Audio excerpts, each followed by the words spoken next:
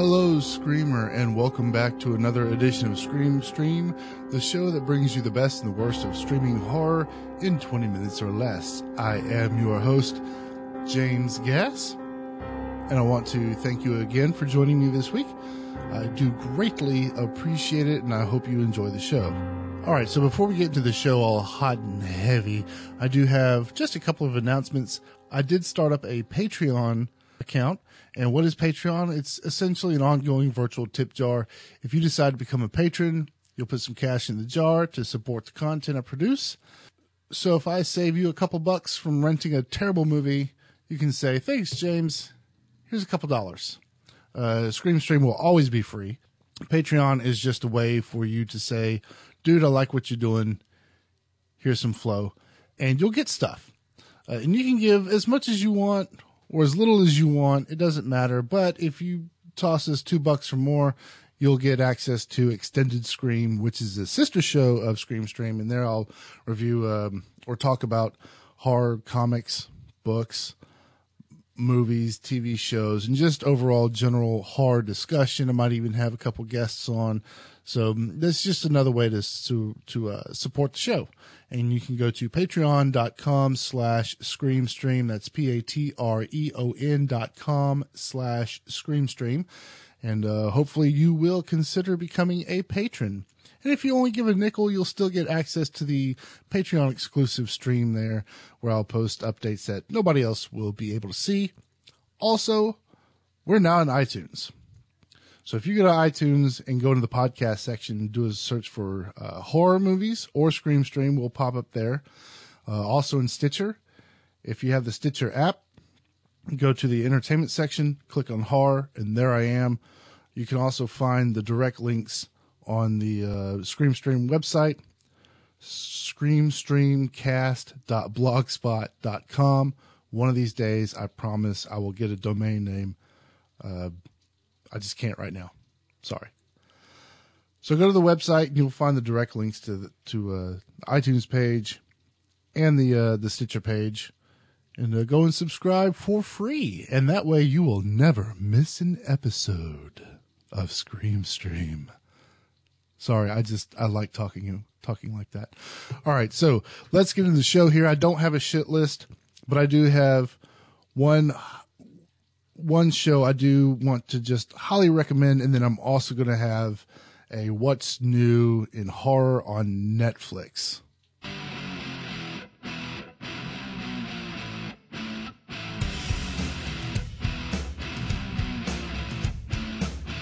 Okay, for my recommendation, I'm not going to do a full review. I just want to recommend this show. It's called The Strange Calls. It's available on Hulu Plus. I'm not sure if it's available on the free version of Hulu or not, because I do subscribe to Hulu Plus, so I can't really tell. But it's an Australian-based horror comedy kind of show, and the plot synopsis is Officer Banks, young, hopeless, and heartbroken, is just transferred to Coolum's night duty desk. Overnight, Banks must deal with a town of helpless locals whose emergency calls are getting stranger every day. This show is amazing. They only did one season, sadly. It is 6 episodes long. Each are 30 minutes. I'm not going to do a review because I don't want to waste a whole lot of time on it. You just have to go and watch the show. It is awesome. It is one of the best horror comedy shows I've ever seen. It's a great show. It's called The Strange Calls. It's available on Hulu Plus.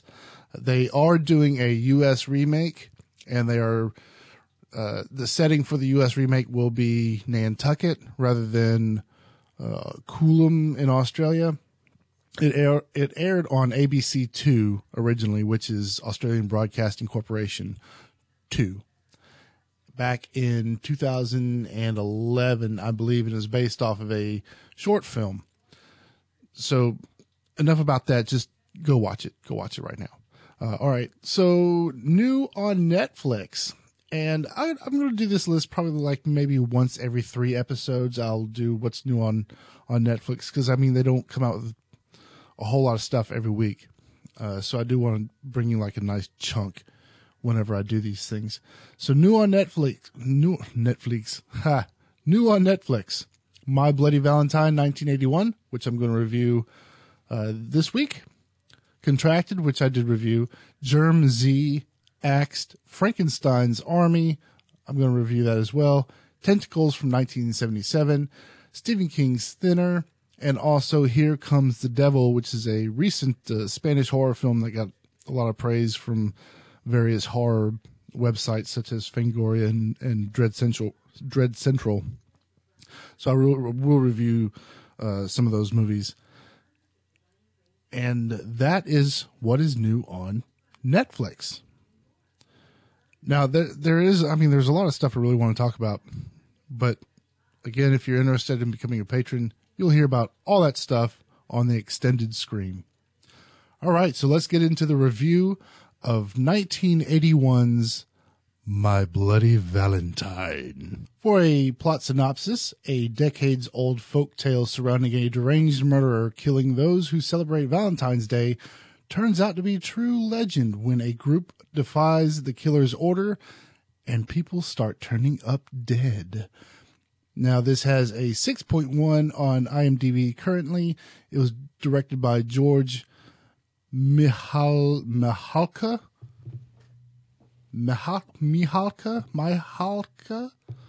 I'm sorry. It was written by Stephen A. Miller and John Baird. Damn Canadians and their weird names. Stars Paul Kelman, Laurie Hallier, and Neil Affleck. And I wondered if Neil Affleck was related to Ben Affleck, but I don't think so. I think that's a completely different gene pool. So, here's my general thoughts on the film. I did actually enjoy the film, and this sort of came out around the time when we had other slasher films such as Friday the 13th, Halloween, and here's where I praise the Canadians. Canadians apparently make really good slasher films. If you compare this to something like Friday the 13th, in that film, lots of sex, lots of boobs, and of course, killing. The Canadians decided not to show any boobage in this movie. And don't get me wrong, I'm not a prude. I mean, I like boobage as much as the next dude or gal, whichever you might be. But you don't have to have it in the movie to make it a good movie. And I think the Canadians understand this. And they just took a really good story and made a really good movie. I did enjoy the film, and I watched this on Netflix instant streaming, and somebody did a bang-up job at cleaning this film up because it looked, especially the opening sequence, it looked like it was pretty darn new. I would say it looked like maybe a late 90s film. It was clean. There wasn't like a whole lot of dust particles. There wasn't a lot of noise, a lot of grain. The film looked great. As far as the acting was pretty good. There was a little bit of cheese in there, but not a whole lot. It was like a couple squirts of Cheez Whiz. It's about the best way that I could put it. The main character, I don't know what it was about his voice, but for some reason, his voice really got on my nerves. He sounded like a higher pitched version of Ash from The Evil Dead. And combine that with the Canadian accent, it got a tiny bit annoying, but overall, I mean, it was still watchable. It's not that bad. I have to rant about something. Okay. I can't just say this is a perfect movie. I have to have something to complain about. Other stars in this film are Cynthia Dale, Helen Uddy, Keith Knight, Alf Humphreys, Thomas Kovacs, and there's a special appearance by Don Franks. And I didn't really recognize Don Franks at first, but when you go to his IMDb page, he's actually done a lot of films, and he is you'll see his page and you go, oh, I recognize that guy now. Just a great character actor, and he did a really good job in this film. There were a couple scary moments, a couple tense moments. The killer guy did a really good job at just being an ominous killer type of guy. And it had like a little nice twist ending at the end. I mean, at least they didn't go for the straightforward, oh, this is the killer and this is who he is and blah, blah, blah, blah, blah, and end of movie. Throughout the entire movie, they said, this is who he is, and something else happens and there's a little twist. I'm not going to spoil it for you, because I just don't feel like being a spoiling sport today. So I'm not going to spoil the film for you. It is a good movie. It was shot well. The camera work was great. It's not, I watch this film and I think, wow, man, when you compare camera work to films back then and camera work today it's just constant shaky shots, constantly. And I think the steady shot is underused in films today. And I'm not talking about just horror films, but films in general. I think the Steadicam is underused. There's not a lot of shaky shots. Good classic panning shots. When you watch the film, you'll see what I mean. The classic kind of film camera work that was done is just great. It really takes you back. Again, I enjoyed the film. I highly recommend it. And you know what? Here's what's sad. I have never seen this movie. And as much of a horror fan as I am, never bothered to watch it. I have not seen the remake. According to the IMDb page, the remake has a similar story, but not quite, and a lot more bare skin, if you will. There was, and here's another thing. To be a slasher movie, there wasn't as much gore as I thought there was going to be. I thought it'd be more gore, more on-camera violence, but there really wasn't a whole lot of that. This movie sort of was just like completely out of the box for a standard slasher film. And I think that really appealed to me. So, I mean, I'm not saying it's good for the kiddies, but it's tame for a slasher film, even of that time. Because, I mean, you look at Friday the 13th or Halloween, and there was just a lot of on-screen violence, and this one didn't have a whole lot of that. But anyway, with all that said, go watch the film. It's a fun watch, especially if you have a group of friends over. It's a good time. Check that out on Netflix. It's My Bloody Valentine. I'll go check out the remake and kind of maybe do a comparison later on down the road. But for now, this is good. Watch it. All right, folks. Well, that's it for this edition of Scream Stream.